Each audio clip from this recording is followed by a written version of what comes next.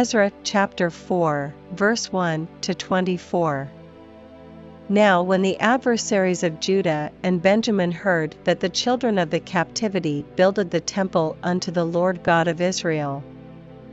then they came to Zerubbabel, and to the chief of the fathers, and said unto them, Let us build with you, for we seek your God, as ye do, and we do sacrifice unto him since the days of EZRA king of Assur, which brought us up hither. But Zerubbabel, and Jeshua, and the rest of the chief of the fathers of Israel, said unto them, Ye have nothing to do with us to build an house unto our God, but we ourselves together will build unto the Lord God of Israel, as King Cyrus the king of Persia hath commanded us. Then the people of the land weakened the hands of the people of Judah, and troubled them in building, and hired counselors against them, to frustrate their purpose, all the days of Cyrus king of Persia, even until the reign of Darius king of Persia. And in the reign of Ahasuerus, in the beginning of his reign, wrote they unto him an accusation against the inhabitants of Judah and Jerusalem. And in the days of Artaxerxes wrote Bishlam, Mithridath, Tabeel, and the rest of their companions, unto Artaxerxes king of Persia, and the writing of the letter was written in the Syrian tongue, and interpreted in the Syrian tongue. Rehum the chancellor and Shimshai the scribe wrote a letter against Jerusalem to Artaxerxes the king in this sort. Then wrote Rehum the chancellor, and Shimshai the scribe, and the rest of their companions, the Danites, the Apharsathites, the Tarpelites, the Apharsites, the Archavites, the Babylonians, the Susankites, the Dehavites, and the Elamites, and the rest of the nations whom the great and noble Asnapar brought over, and set in the cities of Samaria, and the rest that are on this side the river, and at such a time. This is the copy of the letter that they sent unto him, even unto Artaxerxes the king, Thy servants the men on this side the river, and at such a time.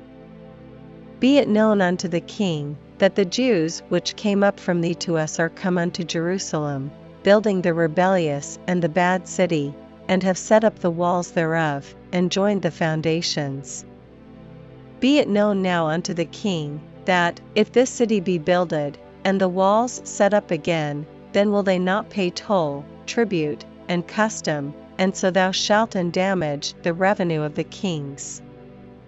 Now because we have maintenance from the king's palace, and it was not meet for us to see the king's dishonor, therefore have we sent and certified the king,